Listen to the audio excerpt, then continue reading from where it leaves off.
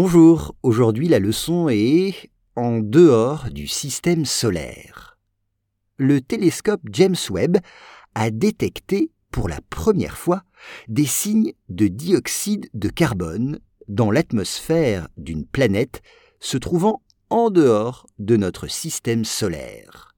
Once again, le télescope James Webb a détecté pour la première fois des signes de dioxyde de carbone dans l'atmosphère d'une planète se trouvant en dehors de notre système solaire.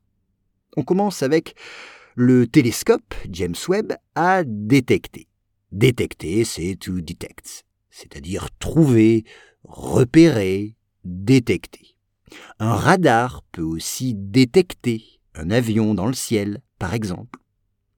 Pour la première fois, for the first time, des signes, un signe avec un E à la fin, sign en anglais, des signes de dioxyde de carbone, attention, dioxyde avec un Y, dioxyde de carbone, avec un E à la fin, le carbone, dans l'atmosphère d'une planète, une planète, E accent grave, une planète.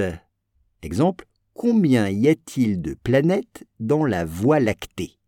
Vous savez, la Voie lactée, c'est notre galaxie. C'est la Voie lactée. Combien y a-t-il de planètes dans la Voie lactée? Se trouvant, c'est-à-dire étant, qui est, se trouvant en dehors. En dehors, c'est le contraire de dedans. En dehors, on peut dire aussi dehors, tout simplement. En dehors de, outside, en dehors de, notre système solaire. Notre système solaire, regardez bien l'orthographe dans le texte, c'est bien sûr le solar system, notre système solaire. Exemple, Mars est une planète du système solaire. Mars est une planète du système solaire. Le télescope James Webb a détecté pour la première fois des signes de dioxyde de carbone dans l'atmosphère d'une planète se trouvant en dehors de notre système solaire. Juste un petit mot pour vous dire que si vous avez du mal à vous endormir, j'ai créé un podcast pour vous aider. Sur ce podcast, vous pouvez écouter des sons de la nature et des bruits blancs. En anglais, in this podcast, you can listen to relaxing nature sounds and white noise to help you fall asleep.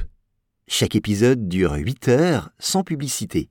Vous pouvez écouter par exemple le bruit de l'eau, des oiseaux dans une forêt ou le bruit du vent ou de la pluie. Voilà, si ça vous intéresse, je mets les liens dans les notes de cet épisode. Merci et bonne écoute.